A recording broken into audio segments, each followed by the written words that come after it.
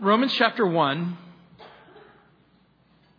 in verse 16 we read, "For I am not ashamed of the gospel of Christ, for it is the power of God to salvation for everyone who believes, for the Jew first, and also for the Greek.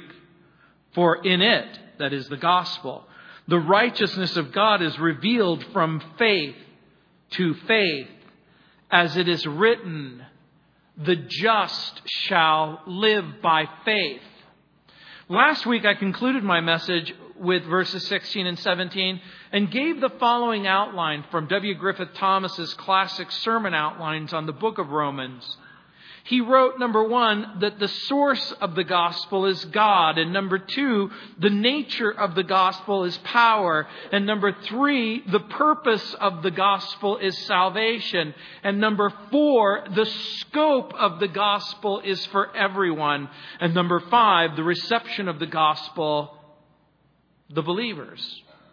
Number six, the efficiency of the gospel, the righteousness of God is revealed. And number seven, the outcome of the gospel.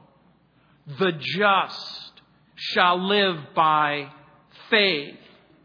And remember what I reminded you. These two verses are the heart and soul of the book of Romans. It is the theme of the book of Romans. Every single word Paul writes from this point forward to the end of the book, as you go through chapters 2 and 3 and 4 and 7 and 15, and you come all the way to the end of the book, every single paragraph is written to support these two verses.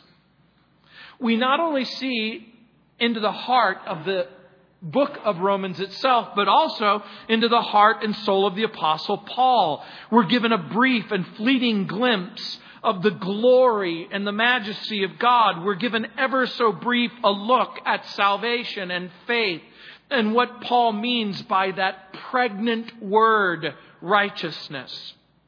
So Paul will speak of the gospel. And remember what the gospel is. Good news. Glad tidings. In the ancient world, it carried with it the added dimension of excitement and joy. As you can imagine, news falls into several categories. News that is whispered, news that is spoken in a somber tone, news that insists on being shouted. The kind of news that insists on being shouted, of course, includes, I'm engaged. I'm getting married. We're having a baby. My mother, my father, my brother, my sister has recovered from a life-threatening illness. We all know about news, that it comes in the form of things that are difficult and things that we rejoice in. Paul separated to the gospel of God, he says in verse 9. In the gospel of his Son, it's called. In verse 15, he says, I'm ready to preach the gospel. And his unapologetic statement in verse 16, I'm not ashamed of the gospel. And for good reason. Because this is what saves us. This is what redeems us. This is what reconciles us. And Paul, of course, says it's the power of God to everyone who believes, the Jew first and also to the Greek. And in the case of the gospel of Christ, it means to proclaim to all the complete salvation and rescue from sin, available only through Jesus, the eternal Son of God who died on the cross of Calvary.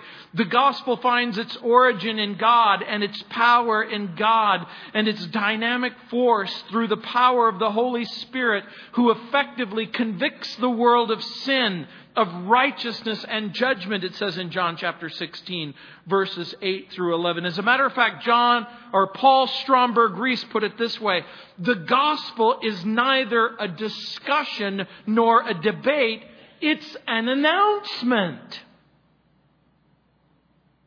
But for many people, all it is a discussion and a never-ending debate. As people wonder, is it true?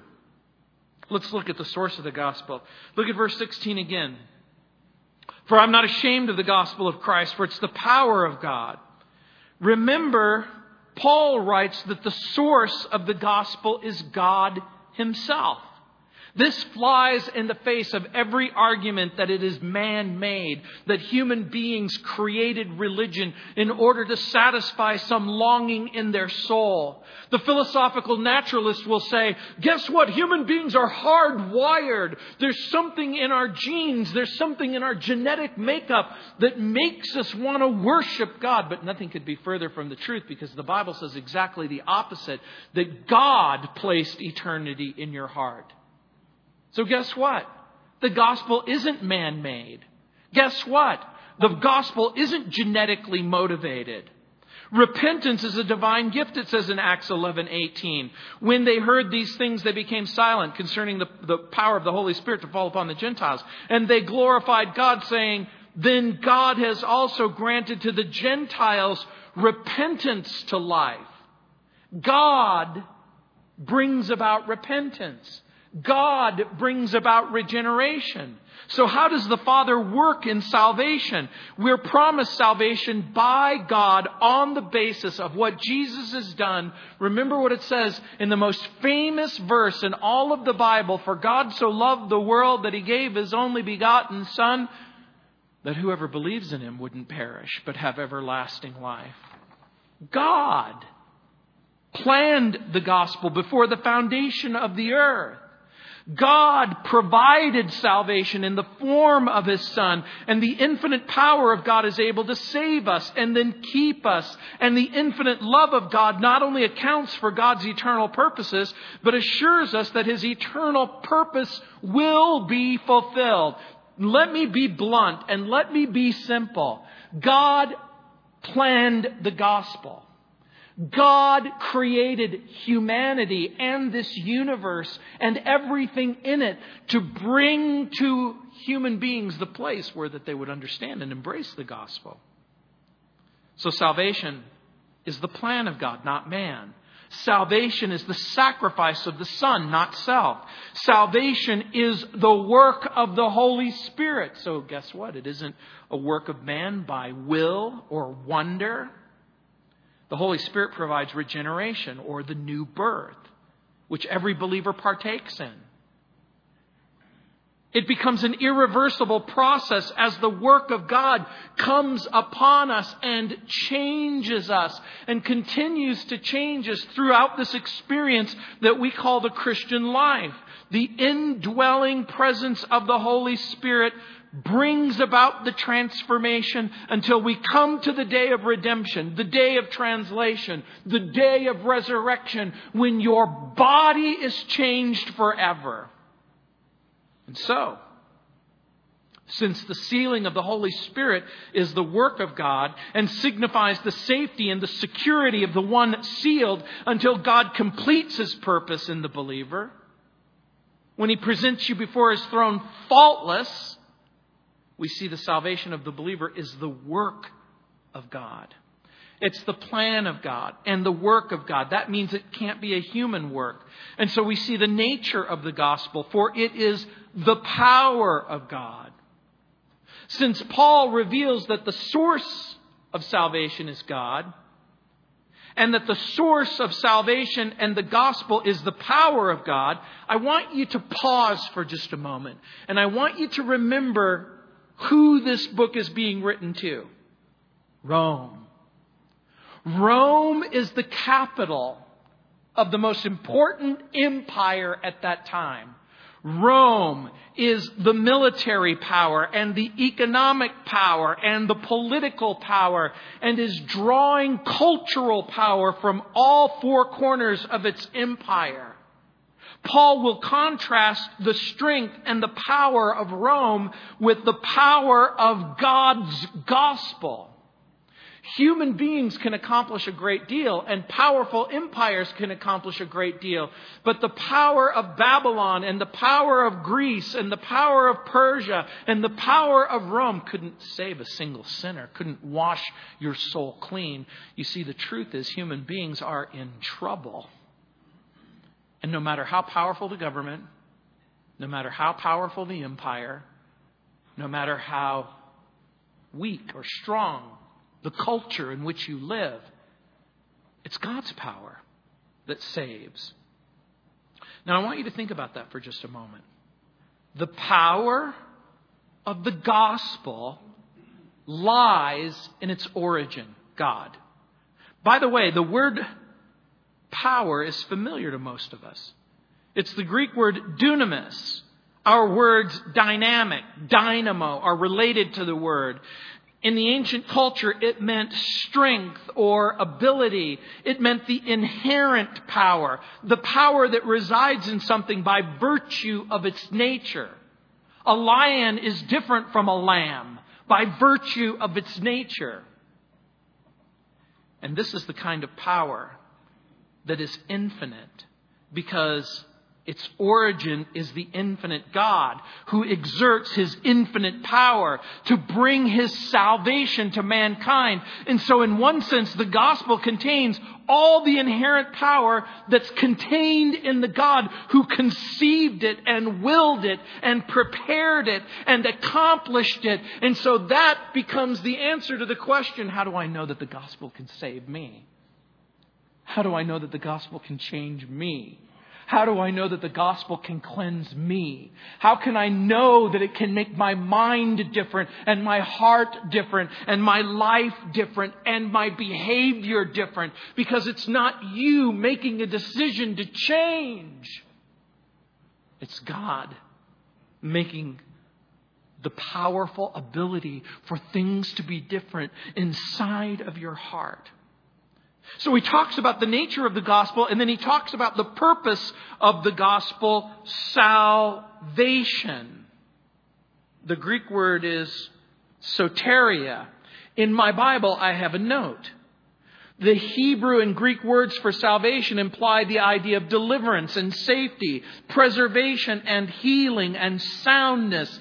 Salvation is the great inclusive word of the gospel, gathering unto itself all its redemptive acts and processes as justification, redemption, grace, propitiation, imputation, forgiveness, sanctification, and glorification. You're probably wondering, how does he get all of that in his Bible just as a note? It's been there for a long time. There's a great Greek help. It's called Kittles. It's 16 volumes, and it covers every single Greek word in the New Testament. And some very intelligent people have thought long and hard about these words. Sanday and Headlam write about the word salvation. The fundamental idea contained in soteria, that's salvation, is the removal of dangers that are menacing to life, and the consequent placing of life in conditions favorable to free and healthy expansion. So it begins with the idea that you need to go somewhere in a particular direction, but there are obstacles along the way. For the sinner, the huge obstacle of sin becomes a stumbling block as you wake up in the morning and as you live your life throughout the day. In the Old Testament, salvation could mean deliverance from a physical peril. When it was applied to the nation of Israel, it meant deliverance from her enemies. It came to include the idea of the promises of God given in a messianic deliverer. The promises of God in Genesis and Exodus and Leviticus and Numbers and Deuteronomy to make a way for sin and redemption and reconciliation. In Genesis 3, God gave Adam and Eve a promise that the woman would bear a son. In Genesis chapter 22, as Abraham takes his son Isaac to the Mount of Moriah, and the son Isaac asks, where are we going to find a sacrifice? And Abraham replies, the Lord will provide Himself a sacrifice. It became a promise that generations would hold on to. I need you to understand the point of this. The point becomes the question that each and every one of you should have asked at least sometime in your life. How am I going to get rid of the problem of sin in my life? It was a question that Adam and Eve asked, and Abraham asked, and Isaac asked, and Jacob and Joseph and Judah and David asked. It was a question that we ask, and we begin to answer it when we say God made a promise in the person of Jesus to provide the answer. We are saved from the penalty of sin. We're not going to go to hell. We are saved from the power of sin. Sin no longer has to rule us. And one day we will be saved from the presence of sin. You will be taken out of this life and placed into another life where you won't be exposed to sin anymore. And so Paul talks about the scope of the gospel for everyone. This is good news for the whole world. For everyone. Who does that include? Jew and Gentile. Who else does that include? Black and white. Whether you're living in Central or South America or North America.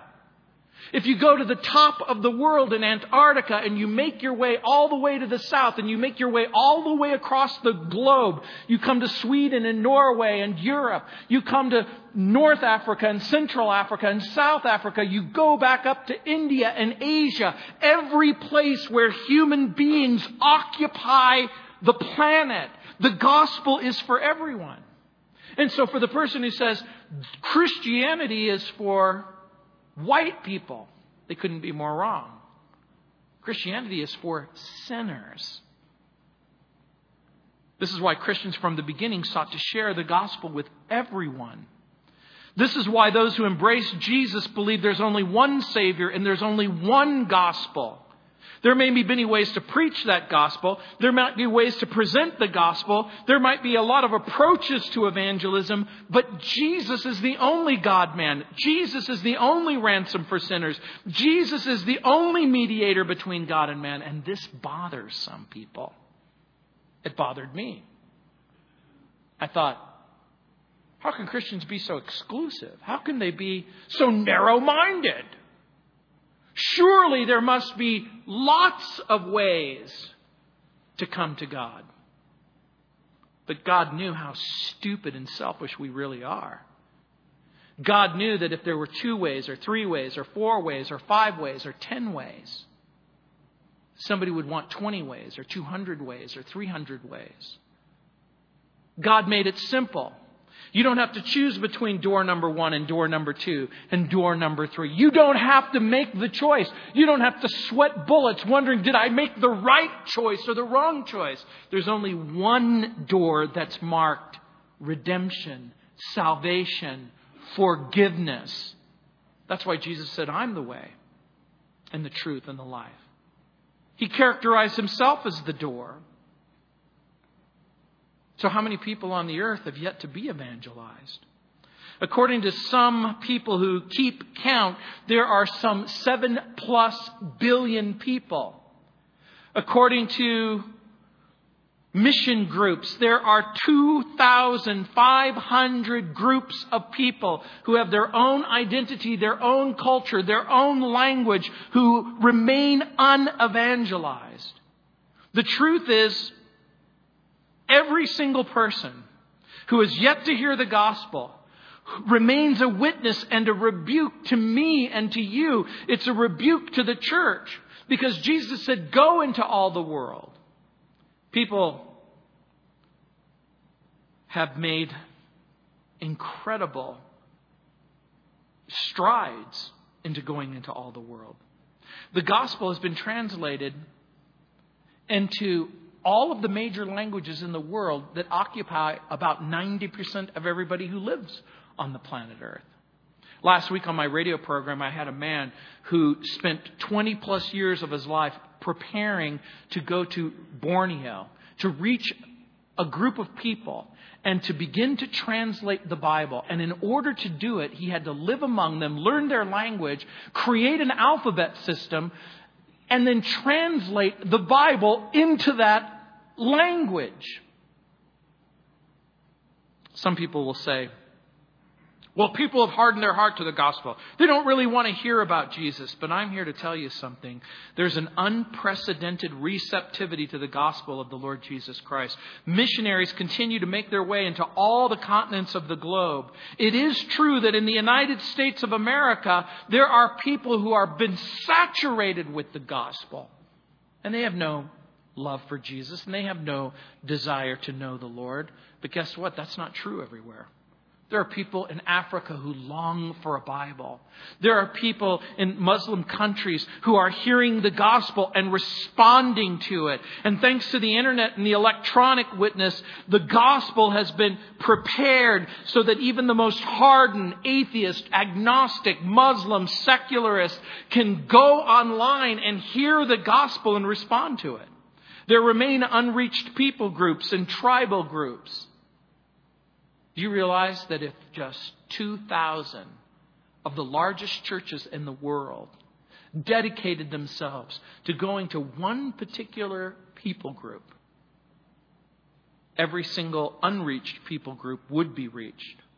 In the 1970s, when I was in school, the Lausanne Covenant met and they put a sense of urgency of reaching the entire world. They wrote, quote, "The goal should be by all available means and at the earliest possible time that every person will have the opportunity to hear, understand, and receive the good news. We cannot hope to attain this goal without sacrifice. All of us are shocked by the poverty of millions and disturbed by the injustices which cause it.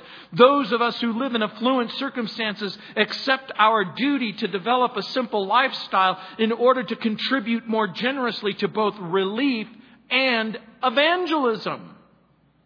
And the task continues. So we see the scope of the gospel, everyone, but look at the reception of the gospel to everyone who believes. Jesus invited his disciples to believe him. In John 11, you'll remember in verses 25 and 26, Jesus said, "Those who believe in me, even if they were dead, will live. And everyone who lives and believes in me will never die." In John 8, remember he told the religious leaders, "Unless you believe that I am who that I say that I am, you will likewise perish in your sin." And you'll remember when Paul and Silas were taking the gospel into Macedonia, they arrived in Philippi. They were arrested and beaten. They were thrown into prison. They were praying and singing. The prisoners were listening to them. Suddenly an earthquake shook the prison. Doors and gates were opened. The keeper of the prison woke up, and seeing that the doors were open and that the chains were gone, he took a sword and he was getting ready to kill himself. Paul told him not to harm himself. He reminded them that they were still there. And the jailkeeper asked the question, "Sirs, what must I do to be saved?" And he said, "Believe on the Lord Jesus Christ, and you'll be saved, you and your household." When the religious workers asked Jesus what they must do to be saved, he said, "Believe in the one that God has sent." Augustine warned his generation about only believing bits and pieces of the gospel. Even in his day, people wanted to believe the moral instructions of Jesus, or they wanted to believe the great stories of Jesus, but they were reluctant to believe the gospel, that they were sinners in need of a Savior. Augustine wrote, "If you believe in the gospel what you like and reject what you don't like, it's not the gospel that you believe. It's your own self." You see, the gospel, remember, wasn't made up by human beings. Not even by you. You can't make up what you think is God's provision.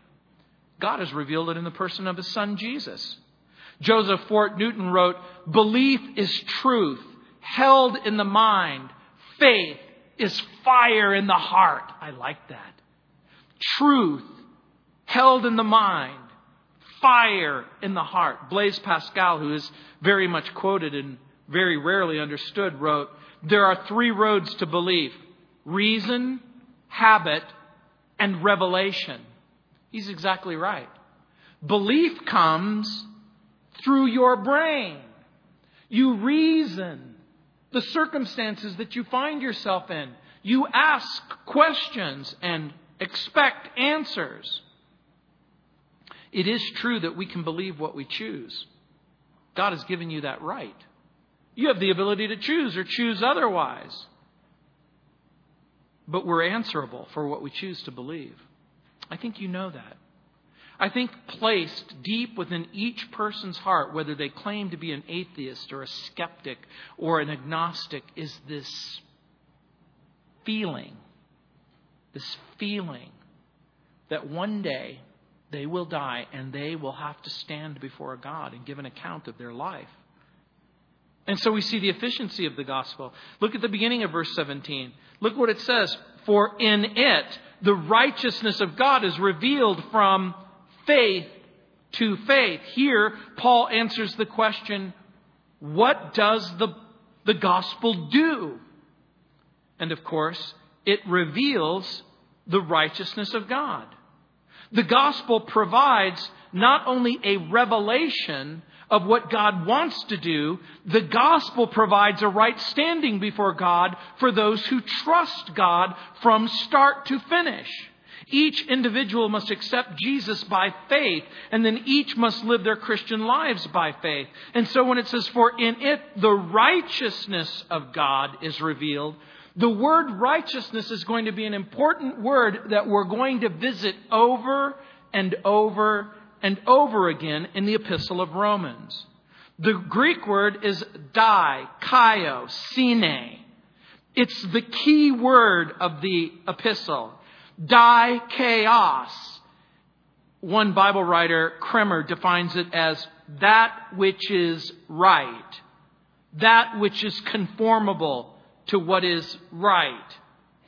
He continues, in its scriptural sense, both in the Old Testament and the New Testament, righteousness is the state commanded by God and standing the test of His judgment, the character and acts of man approved of Him, that's God, in virtue of which the man corresponds with Him and His will as his ideal and standard. Let me put it to you differently. We might think of this as rightness. In other words, righteousness is rightness. And so righteousness isn't a 60s term that means right on. Right, that's righteous, dude. That's not the biblical meaning of the word. It is rightness revealed by God, defined by God, and demanded by God, and then given by God. So here, righteousness isn't simply an attribute of God, though it is. It is a righteousness that God bestows on the person who trusts Jesus. Because in order to understand the question, what does God want from me? Haven't you ever asked that question? What does God want from me? What does God want from me? And you've already heard me say, well, God wants you to believe in Jesus. Yeah, so far so good. Why does God want you to believe in Jesus? I want you to think this through. Because God sees you. Either complete or incomplete. Incomplete if you're in your sin. Corrupt if you're in your sin. If your righteousness is your ability to do that which is right and acceptable to God, then we are all disqualified. So for the person who says, well, what does God want? He wants perfection. And you're thinking, well, then nobody is right before God. Yes, you understand. Yes. Good, you're starting to connect the dots. God cannot accept anyone apart from Christ. Why? Because God can only accept perfection. Why? Because God is holy. It may come as a shock and a surprise to you, but any single sin disqualifies you from heaven. And so this is the kind of righteousness that seems to flow out of God and then is given to the believer. And Paul elsewhere talks about it like a robe that you get to put on. You put off the dirty clothes of your old life and you put on the clean clothes of a new life in Christ. So what does Paul mean when he writes, from faith to faith? As it is written, the just shall live by faith. I'm going to suggest to you that I suspect that it means from faith to faith means that you go from a lesser faith to a greater faith. You go from something that's small and it gets larger and larger and larger. In what way? The Bible says to each individual has been given a measure of faith, according to Paul in the book of Romans. Each individual is given a measure of faith. In what sense? Each person is given a measure of faith by God to believe. What? In the reality in which they live, in the existence itself. Each person is given a measure of faith. You have a measure of faith if you can come to the conclusion that the famous philosopher did. I think, therefore I am. If you are listening to this message, if you're sitting in a chair or sitting in your car, if you can pinch yourself real quick and go, wait a minute, yeah, I do. Ooh, that's me. I have a central nervous system. Of course, if you're a paraplegic and you just pinched yourself and you're laughing, I'm talking about people who have a central nervous system, but if you're listening, that means that some part of your central nervous system is still working. You've been given a measure of faith. If you come to the conclusion that reality exists, you've been given a measure of faith if you believe that there's a God. You've been given a measure of faith if you ask the question, what kind of God is God? And you move from faith to faith. Your faith becomes small and then it gets larger and larger and larger as you ask and answer questions and get important answers like, well, if there is a God and He can speak and He can communicate, and if that God has spoken to us in the person of Jesus Christ, and if God who speaks to us in the person of Jesus Christ has given us a message that He loves us and that He cares for us and that He's willing to forgive us and redeem us and reconcile us, then you're moving from lesser faith to greater faith to greater faith. Again, I suspect we start with a small quantity. It grows into a larger quantity that is intense and expanding. I read this week, when Martin Luther was searching for God for a long time, he thought that the righteousness of God was a condemning righteousness. And seeing the righteousness of God as God's standard of judgment would sometimes drive him to despair. However, little by little, he began to understand. And finally, the day came when he saw that God gives His own righteousness to make man righteous through faith in Jesus Christ to all who believe. That's what it says in John 3:22. And Luther's life was turned upside down. In the library of Rudolstadt, Germany, there's a glass case that holds a letter written by Luther's youngest son, Dr. Paul Luther. It reads, quote, "In the year 1544, my dearest father, in the presence of us all, narrated the whole story of his journey to Rome. He acknowledged with great joy that in that city, through the Spirit of Jesus, he had come to the knowledge of the truth of the everlasting gospel." It happened this way. As he repeated prayers on the Lateran staircase, the words of the prophet Habakkuk came suddenly into his mind. "The just shall live by faith." Thereupon he ceased his prayers. He returned to Wittenberg, took this as his chief foundation for all of his doctrine, unquote. And guess what?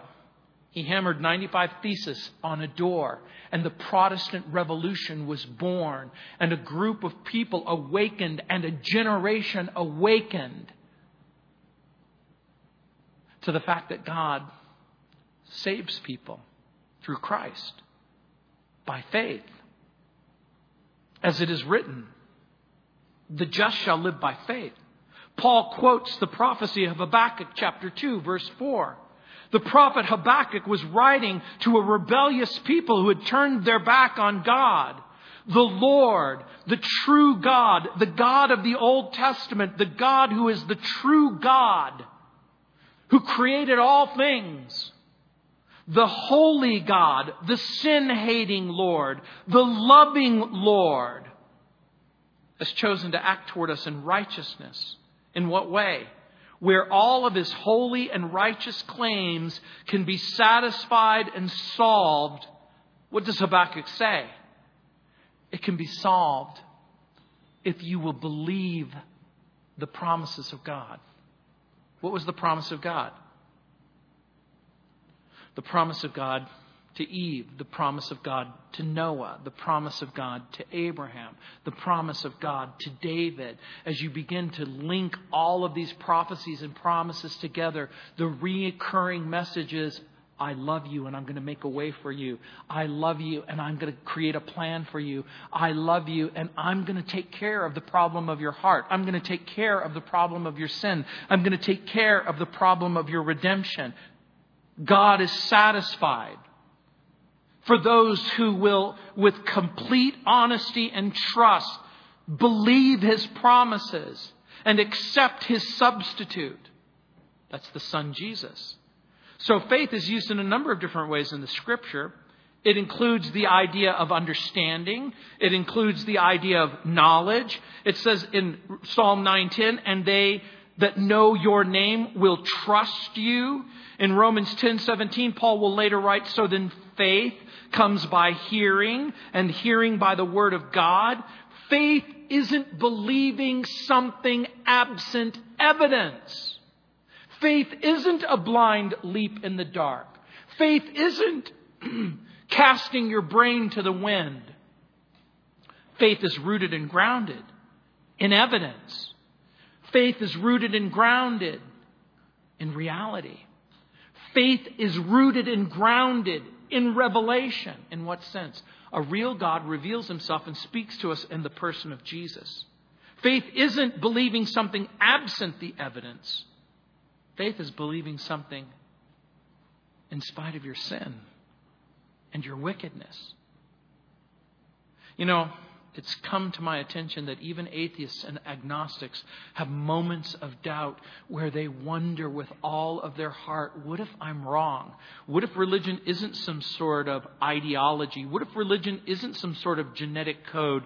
What if religion is a revelation of God to a group of people about their sinful condition that's satisfied in the life and the death and the resurrection of Jesus? By the way, there really is no such thing as believing in the heart, but rejecting in the head. There is no such thing as believing in the heart and rejecting in the head. What do I mean? Because the heart in the Scripture speaks of the whole person, the intellect, the sensibility, the will. As a man thinks in his heart, so he is, says Jesus. Why do you reason this way in your heart, says Jesus. Faith is something believed, something that we assent to. It's not just mere knowledge, but it's knowledge coupled with a commitment. A Unitarian Universalist student once asked Frederick Buechner what he believed in about faith. When Buechner asked him, faith in what? His answer was, I have faith in faith, writes Buechner. I don't mean to disparage him. He was doing the best that he could. But it struck me that having faith in faith was as barren as saying, I'm in love with love. I want money in order to have money. By the way, if you collect coins, the truth is you will never be broke. But, back to Buechner. He writes, it struck me too that to attend a divinity school, he was at Harvard, when you don't even believe in divinity, involved a peculiarly depressing form of bankruptcy. And there were times as I wandered through those corridors that I felt a little like Alice on the far side of the looking glass. That must be what it's like to be an unbeliever or a make-believer and make your way into a church and sit down in a chair. And you've got a Bible and you're listening to a guy and you don't even for the life of you go, what am I doing listening to this person? I don't believe this nonsense. And then something awakens inside of your soul. a question inside of your head. But what if it's true? What if sinners really do need a Savior? The Christian journey begins in faith, faith in Jesus, continues in faith, a walk with Jesus, ends in faith, believing Jesus. Thomas Merton wrote, ultimately, faith is the only key to the universe, the final meaning of human existence, and the answers to the questions on which all our happiness depends can't be found any other way, unquote. So Paul will present the gospel, the truth of the gospel, never intending to be the domain of the human head, but always meant to be lived in the human heart and the human life. You see, the gospel of Jesus is never, ever divided by what you think and how you live. It's always united. The idea is that the way you think will incorporate the way you live. Susanna Wesley told her children, there are two things that you do with the gospel. The first is believe it. The second is behave it. This with a woman with 13 children. Believe it and behave it.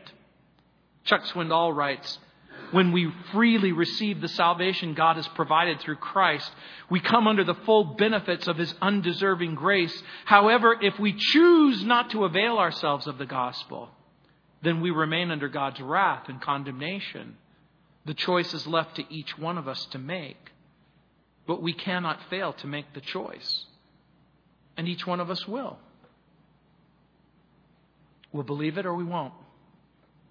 We'll receive it or we won't. And if you make the decision, I'm not ready to make the decision, guess what? The very fact that you make the statement, I'm not ready to make the decision, is in fact a decision. Carl F.H. Henry writes, the gospel reminds all men of an inescapable destiny in eternity based on a conclusive decision in time. Paul is going to make it abundantly clear that the choices that you make will have an effect forever. R. Kent Hughes relates this story. He says, in the middle of the night, in a small Midwest farming community, the 2-story house of a young family caught fire. Quickly, everyone made their way through the smoke-filled house out into the front yard. Everyone except a 5-year-old boy. The father looked up to the boy's room and he saw his son crying at the window, rubbing his eyes as the fire grew closer and closer. And the father knew better than to re-enter the house to rescue his son. So he said, "Son, jump! I'll catch you." And between sobs, the boy continued to rub his eyes. He continued to listen to the voice that he knew so well. And the little voice screamed, "But I can't see you." And the father said, with great assurance, "No, son, you can't. But I can see you. Jump." And the boy jumped. And he was safe in his father's arms. I want you to think this through. The boy had faith in his father. But when he jumped, he made a commitment. You see, you might have faith in the Bible and faith in Jesus and faith or confidence in the preacher or faith in what your mother and your father have told you about Jesus. But you've never jumped. You've never jumped. You're rubbing your eyes and you can feel the heat growing hotter and harder. You understand that the world is on fire and that a choice has to be made. Through the smoke, you hear the voice of Jesus crying out to you, "Believe me. Trust me. experience grace and mercy and forgiveness. And I'm going to give each of you a chance to do exactly that. The worship team is going to come up and we're going to sing a song. And what I want you to do right now is I want you to stand with me. And we're going to sing a song and we're going to close our service. But the truth is, there might be someone here who has a measure of faith, but they've never made a commitment. They've read the Bible and they've heard the stories, but they've never jumped into the arms of Jesus. I'm going to give you that opportunity as we sing this song. If you need to know Him and love Him, if you need to experience that forgiveness and that transformation, remember, this isn't something that I've made up. This plan has its origin in the heart of God and in the testimony of Jesus and in the reality of all that Jesus has done. That's you. You just stand right here in front of this pulpit as we sing, and I'll pray with you. And your life will be changed. And so will your future. Let's sing.